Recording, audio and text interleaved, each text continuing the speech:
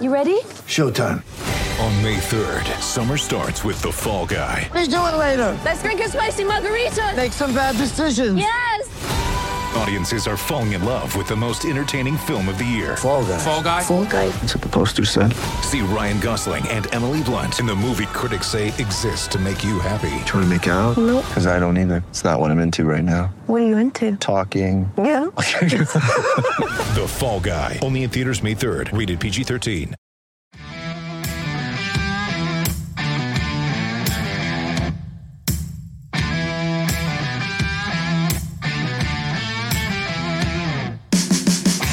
It's time for the VolQuest Mailbag Podcast, answering your questions from the General's quarters every week, right here on VolQuest.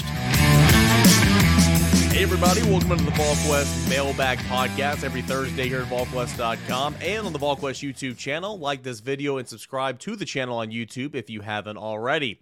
I'm Eric Kane alongside Austin Price, Grant Ramey, and Brent Hubbs. Got a lot of questions to get into as Tennessee's 2022 season is now officially over and heading on into a busy month of January with recruiting for 2024 and, of course, the transfer portal.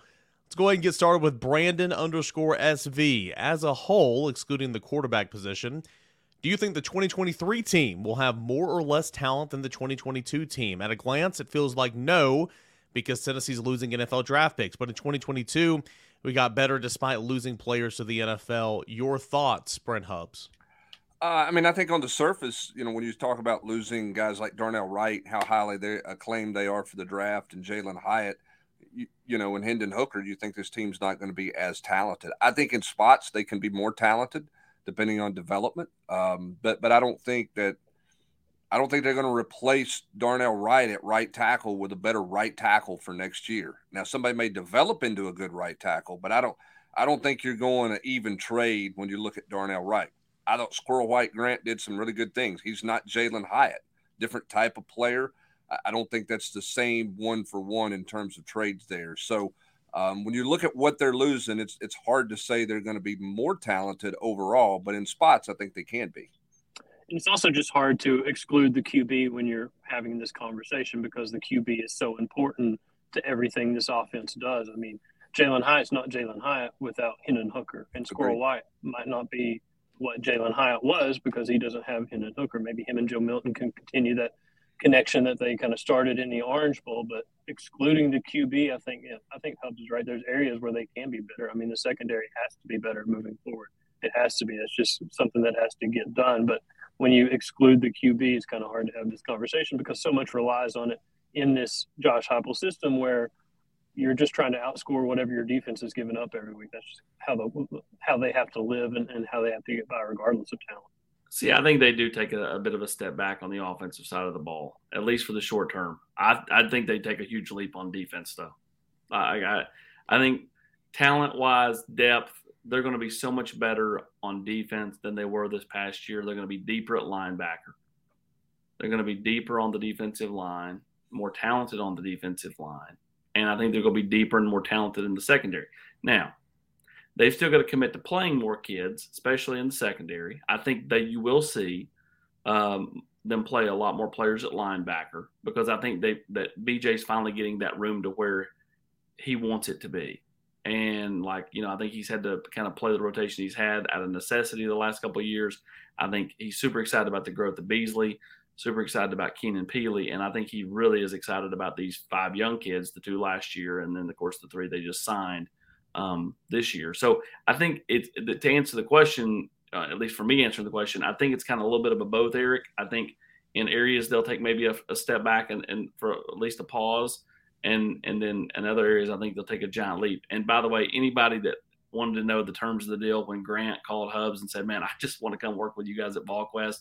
Brent said, Grant, you have to wear a hat with my first initial on it every podcast, and that's exactly what has happened. No, this is the first one. Oh, you didn't have a B on the other day? I would he did not have a B. Oh. Here's the thing, Eric, on that question, too. There's a difference between talent and production. They can be more talented, but are they going to be more productive? How ready are those young guys to play? I think they're more talented at linebacker. How much more productive will they be? Because I don't know how long it's going to take Arian Carter to get ready and Caleb Perry to take a step and T. Lander and those guys. Talented, yes. Production, those are a little mutually exclusive in some categories, particularly with young players. Yeah, and then again on the offensive side of the football, you are not going to break school records every single year. Now, Josh Heupel might say, hold my beer and watch me go. But, I mean, you're not going to set a new school record for points in a season every single year. You're not going to lead the nation in yards and points every single year. You can be top 10, and that could be really good. But that's kind of where this offense is right now. So, got a couple here from Athrun. Austin, let's go rapid fire here. They're all pretty decent, so I want to get them in. What type of wide receiver would Thornton be in the system? He can play both inside and outside. He'll be like Jalen Hyatt. I think you'll see him play the slot, and if they need to kick him outside, he's very comfortable doing that. Is Omar Norman Lott the top D-line priority right now, or is it somebody else? It's Omar Norman Lott. You've been hinting at Selden at running back forever, but it's known that he wants to play receiver. Where will he start out, and has he been thinking of changing to running back? I think Selden just wants to play. He wants the ball in his hands, and wherever that comes. If that's a receiver, I think that's where he'd be very comfortable at. I think if it's a running back, he'll also be very comfortable there. They're going to move him around, but I do think in the spring with the depth or whatever you want to call it, like even if Wright and Small are back, those guys aren't going to be going through spring because they're having shoulder surgery and wrist surgery.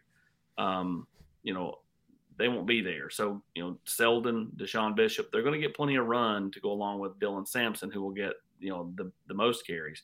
I think Selden starts definitely at running back. Is it possible that Tank loses his spot to Christian Charles, assuming Wesley Walker is at the other safety spot?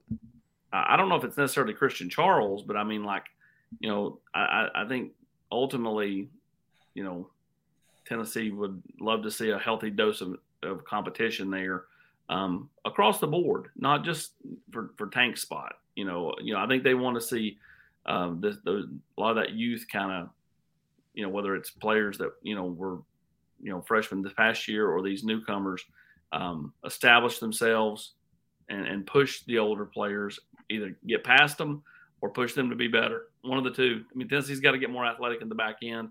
I've beat that drum. Again, I just feel like to take a step on defense, you've got to be more athletic. And then finally, kind of on that same note. Oh, go ahead, Brent. I'm just saying I'm an advocate for finding somebody who at safety who can track the ball and play the ball in the air. I don't care who it is. Just find somebody who can play the ball in the air. I mean, Tennessee at that position, athletic, non-athletic, whatever the case may be, they misplayed the ball in the air. They misplayed 2 balls in the air against Clemson. Both of them should have been picked. They got somebody back there to play the ball. Will you commit to, if they don't make many changes and we see the same old song and dance of bad angles and lack of playing the ball, that early on in the year during the game broadcast, you will just say, somebody, anybody, just those 2 words.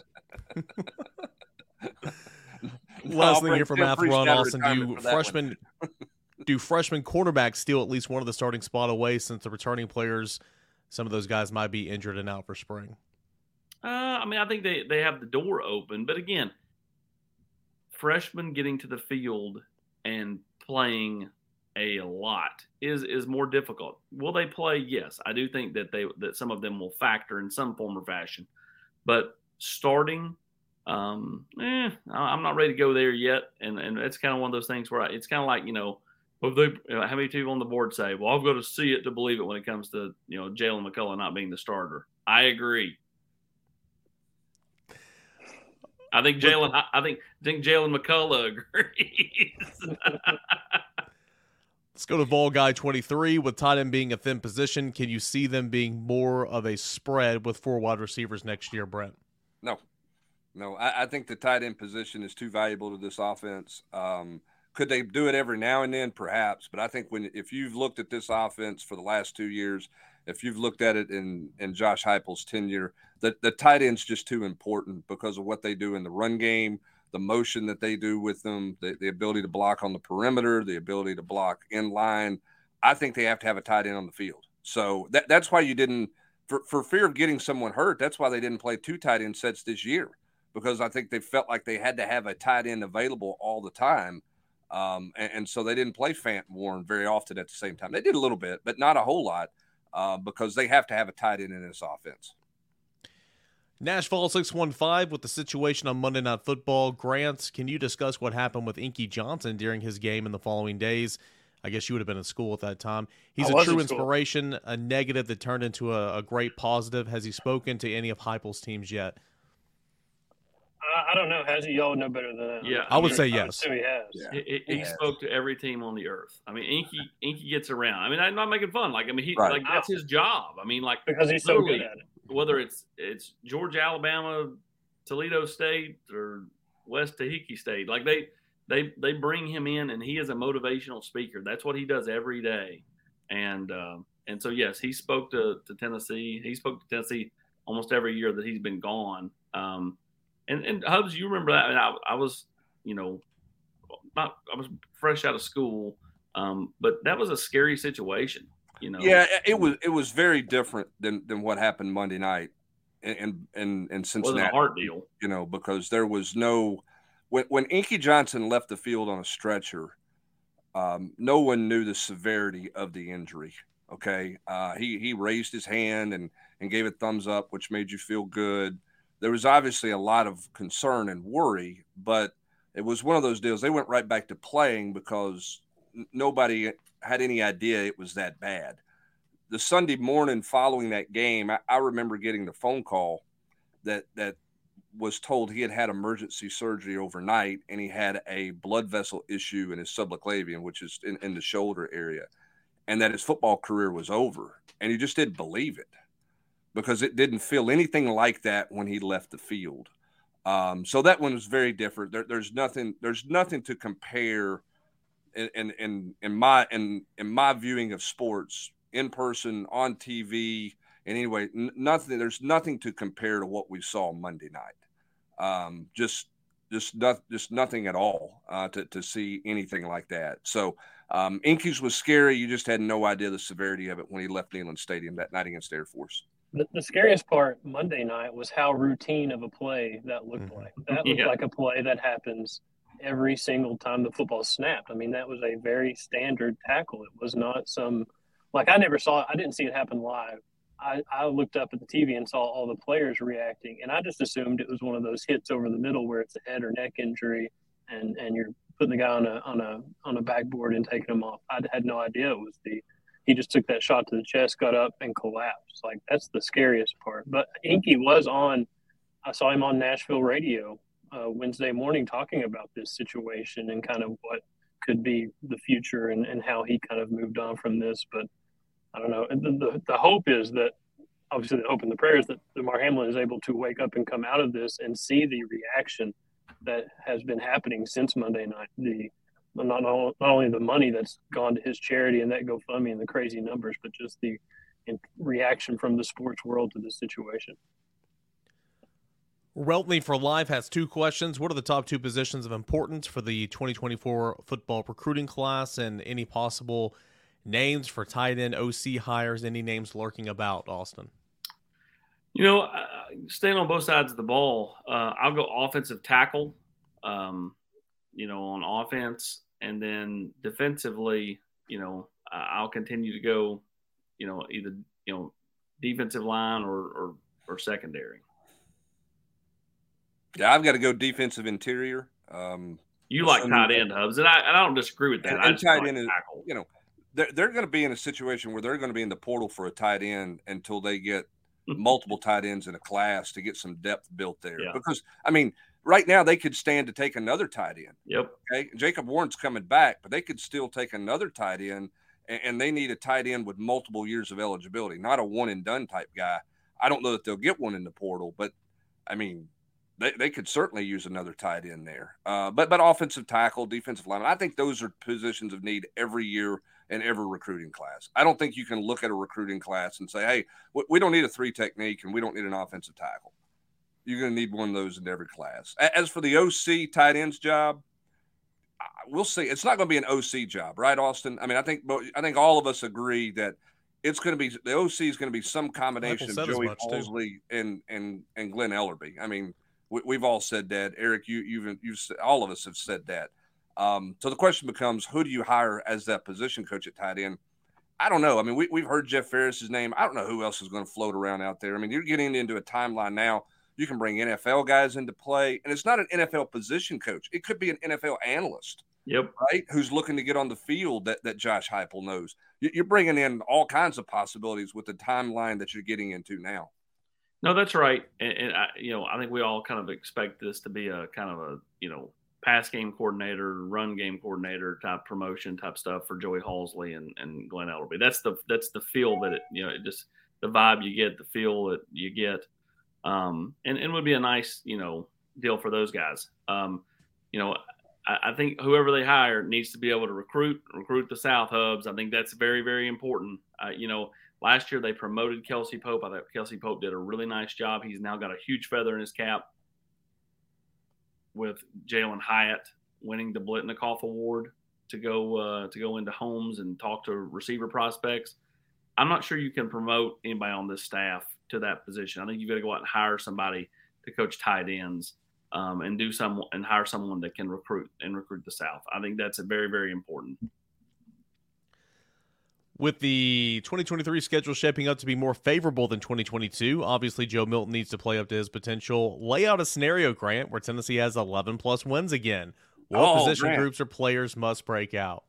Oh, you better go to Florida and win. This is like Captain Kangaroo picture pages here. None of y'all know that. Gosh. Go ahead, Grant. No, that is a reference that is way beyond. I mean, what position groups players break out? Obviously, Joe Milton. Yeah, Joe Milton. Start there. He's got to be that guy. I don't think he's going to produce like Hendon Hooker. I think that's an impossible ask.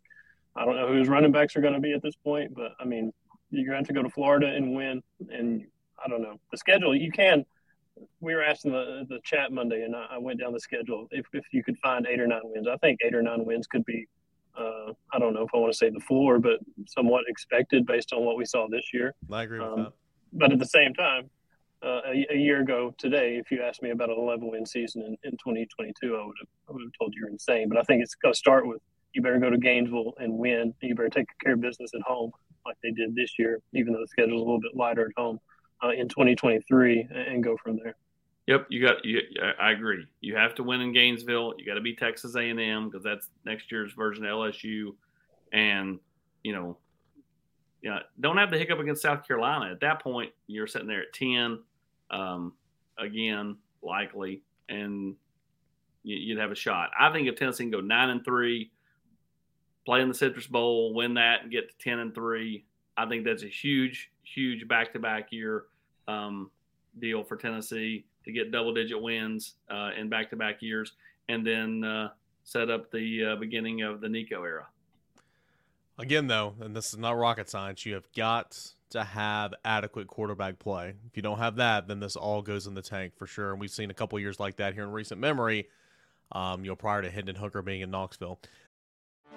Get ready for the greatest roast of all time, the Roast of Tom Brady, a Netflix live event happening May 5th. Hosted by Kevin Hart, the 7-time world champion gets his cleats held to the fire by famous friends and frenemies on an unforgettable night where everything is fair game. Tune in on May 5th at 5 p.m. Pacific time for the Roast of Tom Brady, live only on Netflix. When you need mealtime inspiration, it's worth shopping Kroger, where you'll find over 30,000 mouth-watering choices that excite your inner foodie. And no matter what tasty choice you make, you'll enjoy our everyday low prices, plus extra ways to save, like digital coupons worth over $600 each week. You can also save up to $1 off per gallon at the pump with fuel points. More savings and more inspiring flavors make shopping Kroger worth it every time. Kroger, fresh for everyone. Fuel restrictions apply. Let's go to Terry Bowleg. Is Jalen Wright more than likely hitting the portal? Is there any effort to help him? Is there any urgency to add a portal running back, or are they comfortable with the room without Wright? At the time of this recording, things can change a mile a minute, but where are we at right now, Austin? Well, and I think that's the biggest thing is it's so fluid. I mean, and I think that's the one message I would tell the board is you can't if you tried to fill the board in on every little bit of movement, they'd lose their mind. They wouldn't be able to handle it. They wouldn't like it. they'd hate it. They would hate 80% of the football team. Yeah, exactly. And that's my point. Like, and that's what I tried to tell the guy last night on the board.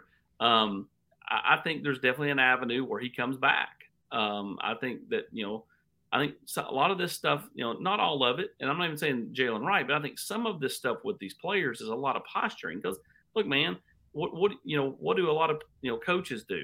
Hey, man, what Trooper Taylor do, Hubs? Hey, they want me to go here, give me a raise. They want me to go there, give me a raise.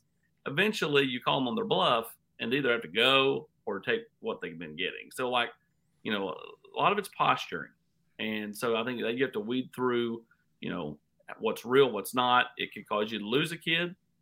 It could not. And that's one of those things where, right now it changes a lot. And so right now, as we said here, on this Wednesday, I would tell you that it's, still too up in the air about both those running backs. And there's an avenue where they both are back, and there's an avenue where they're both not here. And I know that's kind of riding the fence, but it's what you have to kind of do with the portal because things change so quick and they change all the time. Brent, if one of those guys leave, especially if both, but if one of those guys leave, are you going to the portal and trying to find another guy?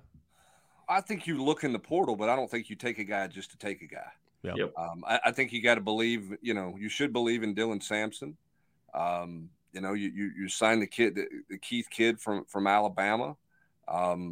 Now, I think if you lose both, you got to go get somebody. Yeah, if you lose both of them, that's a different conversation. Yeah. But if you don't, then I don't know that it's a 1-for-1. I don't think you take a guy just to take a guy. I think we've seen Tennessee do that, particularly at that position. It didn't work out very well. I don't think you have to take a guy just to say London. Just to say my numbers are. I have the exact number of guys I'm supposed to have in the room. So, yeah. Austin, it's Madry London. Madry. I mean, Madry London's a player. I feel like I'm the president of the Jalen Wright fan club because I think I would counter with the kid if he's wanting to counter because I think he's that good. Am I crazy? I think he's really good. I think he's the best back in the room. I think he's the most talented back in the room. And I'll say this too, Austin and Grant, you jump in here too.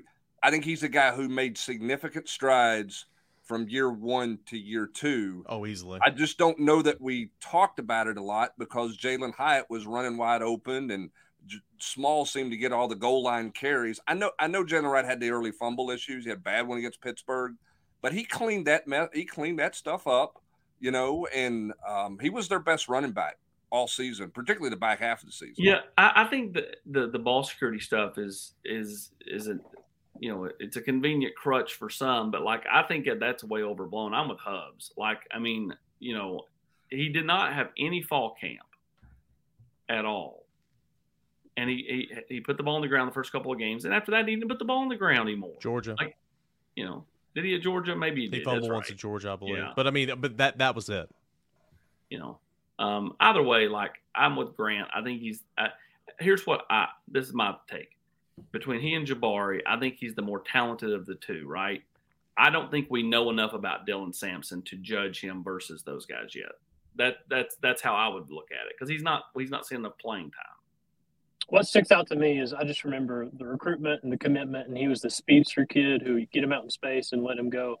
But the way he runs as tough as he does, as physically as he does, that's caught me off guard, I guess, as his career has developed. And it's also just what's the number you're willing to put on the kid? Because basically this is like early 90s NFL where free agency just appears, except there's no contracts with this free agency. I mean, it's anybody who wants to do it. It's just a matter of what you're willing to, I guess, give for this kid. And I don't even think that it's necessarily all NIL opportunities. I think that part of this is he sees himself as the best back on the team, yet his carries don't necessarily reflect that. And he led the team in rushing. He led the team in rushing at the Orange Bowl, and his carries don't reflect someone who led the team in rushing. And I think that's hard for he and people around him to grasp. You guys know I love those unique stat lines. 32 yards a pop against Vandy. That was Jalen Wright. Had 162 yards or whatever on 5 carries. I just think we forgot about him a lot of the year because, again, it was always small. As Brent pointed out, when you got in the red zone, we got in the goal line, it was small. Small was out there to start most of the drive. You just forgot about Jalen Wright. But well, that's the one bad part. And I'll tell you this: I think with Marshawn Lloyd, I think he watched the Orange Bowl, and I think he saw Tennessee's offense. They go out there and they get in their tempo, and running backs don't come off the field. If you start the drive, you finish the drive, unless there's a huge stoppage of play. And I think that was kind of like, I don't know about that. If I'm stuck over on the bench, it's going to be hard to get to the field. And I think that's same for receivers. That's same for any position on offense. And so, like, while it's a huge plus if you're on the field, it's a huge negative if you're off. And so, like, for some, nobody wants to take that chance. Whereas, I think, that's one of the detriments to Jalen Wright, and that's why you forget about him, is because Jabari Small started how many drives? A bunch. And then they would never rotate. All right, let's go around the room for some over-under here from HS Vol. Squirrel White, 700 receiving yards. Over. Over. I'll go over as well. It's easy when you guys do it. Pierce, 5 sacks. I'll start this one. I'll go under. Give me that under. Over. Why not? He had 2 this has year. The potential to go way over. I agree. But again, it's about growing up. I'm going to continue to reiterate that with those young kids. Important offseason. Time to grow up. You want to play? Time to grow up. Trust the guy that told you Mississippi State was going to be a rock fight and bet the mortgage on the under.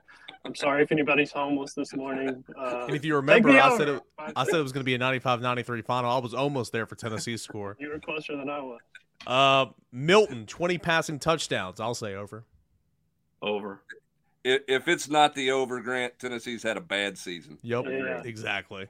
Forget the path to 11-win repeat season. If Joe can throw 3 against a Clemson defense, maybe not the most motivated Clemson defense in the world, in the Orange Bowl, I think he can throw for more than 20 in the season. And if it's not the over, Joe Milton's not your starting quarterback at Tennessee at some point. Yeah, if it's not the over, then take the Nico over. I'm not trying to beat a dead horse here, but you remember those years with JG where he would finish with 13 passing touchdowns. Completely different offense. Understand that. But oh my god! See, that's the thing. Is I would be the first to tell you. I need something brown in this bottle. If this is the conversation we're gonna have. But see, I will still stand on the table for that kid. He's been in live NFL games this year as far as on the roster. Still has a ton of arm talent. I think he got so screwed up with what they were doing offensively, and then he got battered that first year. Again, I'd love to have seen JG with positive reinforcement from Joey Halsley. They didn't exactly build that kid up on the practice field. It was, don't do this, don't do this, don't do this, don't do this. Well, heck, if you're scared to make a throw, then you don't need to be playing. No. JG didn't know what they were doing on offense because the coaching staff wasn't sure what they were doing on offense because it changed daily and weekly.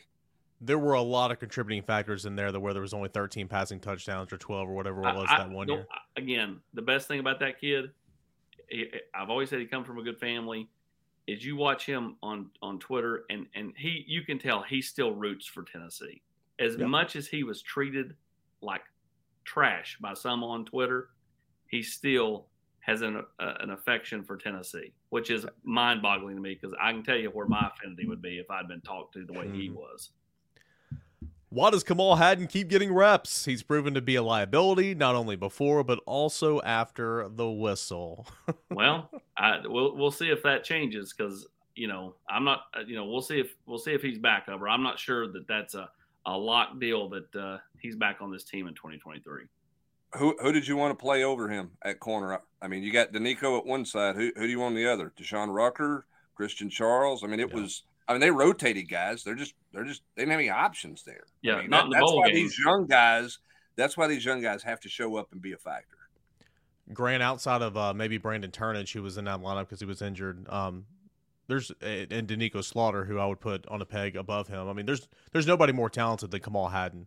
Now consistency and also just shutting up after the play, not doing stupid stuff was his biggest downfall. Kamal had the great lesson and just have the utmost confidence in yourself, regardless of what's going on.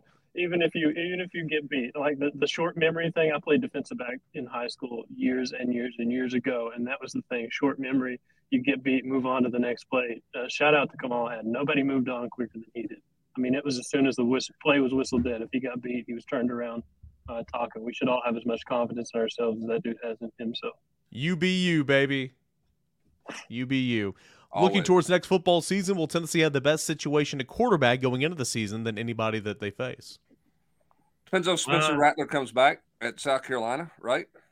Yeah, I mean, basically the entire East will have a new quarterback. And Joe's not necessarily a new quarterback. The West, a few more returners. I mean, Texas A&M will bring back the kid they started the back end of the year. Arkansas has their guy back. Ole Miss has their guy back. Mississippi State has their guy back. I mean, the West is different. The East, it's all new.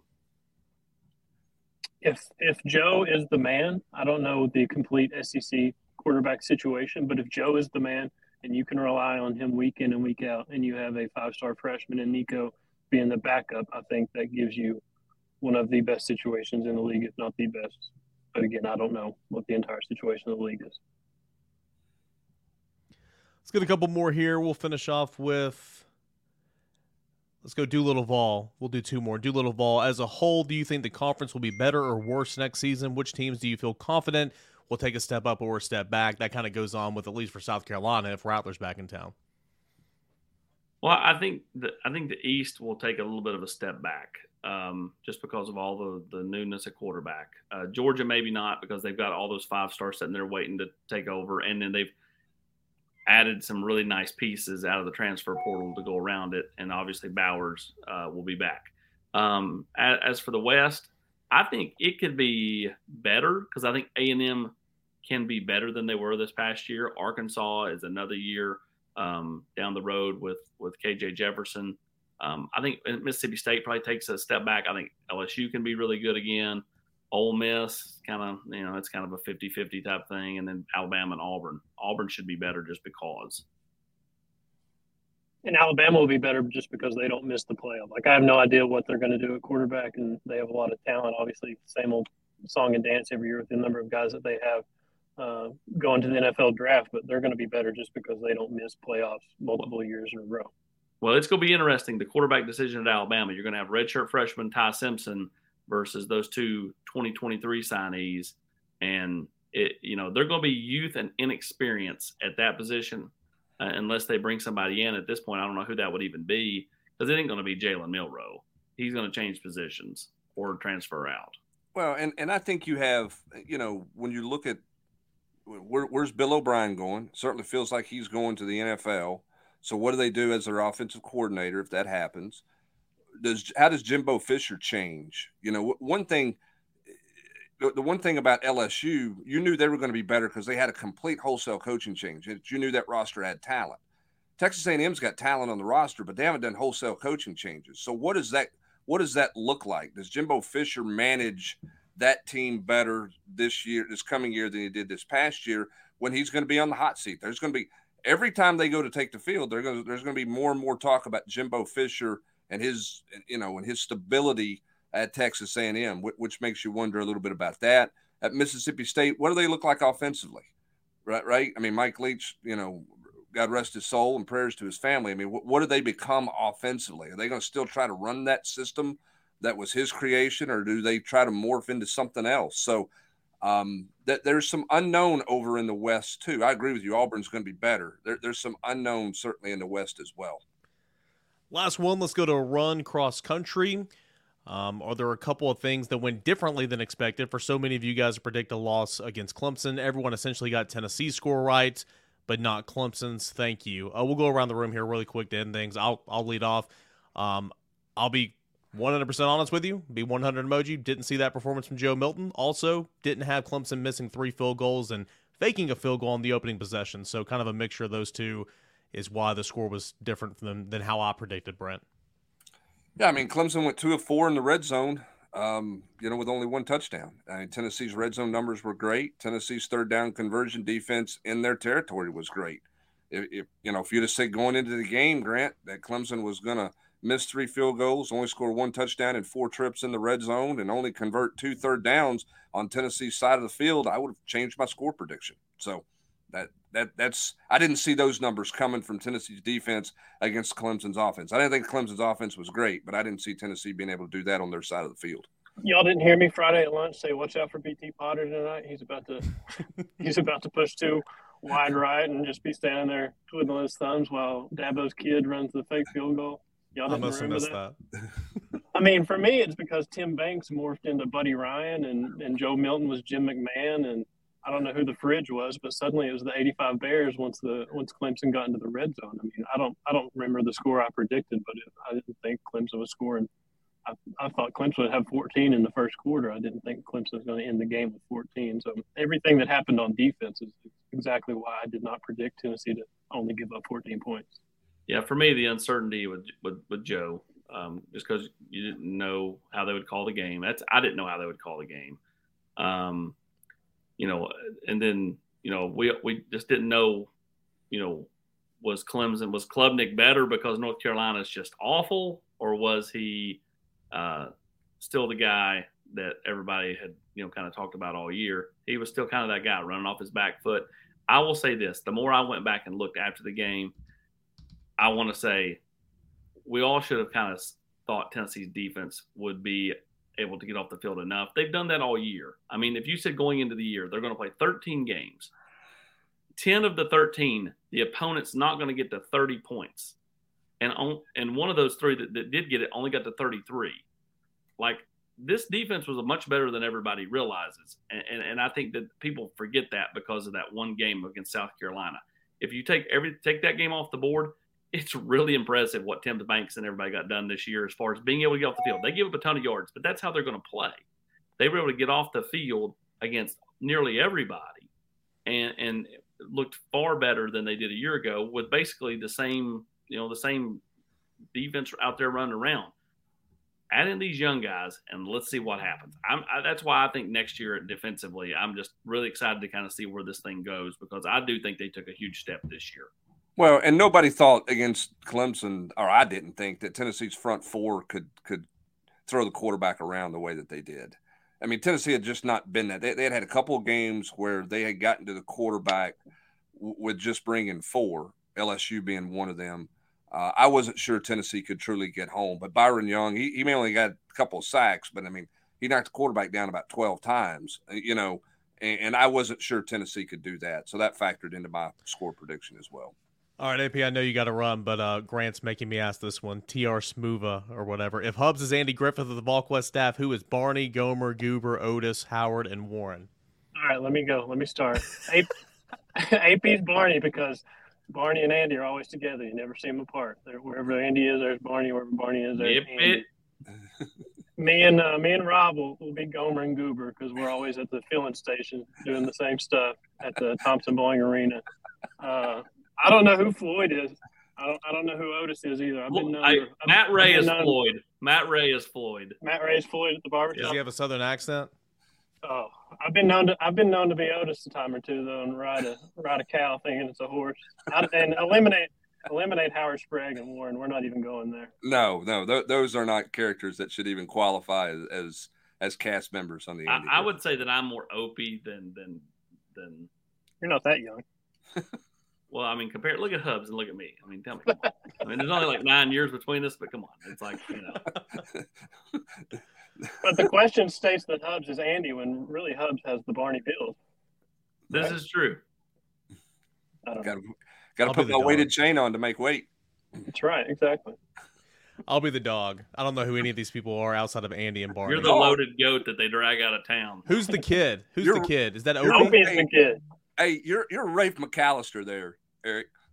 I'll Google him. I don't know. You know who Eric is? He's the guy that plays the side parts, and he's like 15 different characters. He's Sam's meat cleaver in the Brady Bunch. That's who Eric is. I can do that. That's who Eric is. What was that other guy's name? He was at the grocery store. Fought Barney. He's going to fight Barney.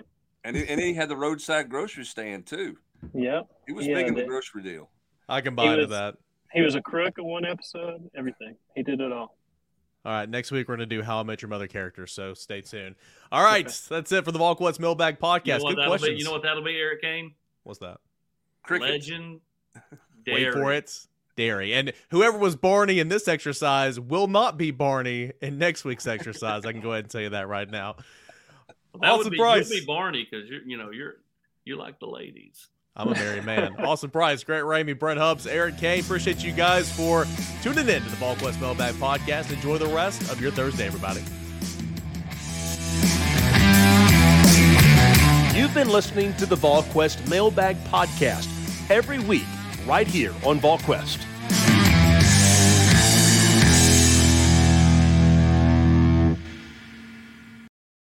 With Lucky Land Slots, you can get lucky just about anywhere. Dearly beloved, we are gathered here today to... Has anyone seen the bride and groom? Sorry, we're here. We were getting lucky in the limo and we lost track of time. No, Lucky Land Casino, with cash prizes that add up quicker than a guest registry. In that case, I pronounce you lucky. Play for free at LuckyLandSlots.com. Daily bonuses are waiting. No purchase necessary. Void where prohibited by law. 18+. Terms and conditions apply. See website for details.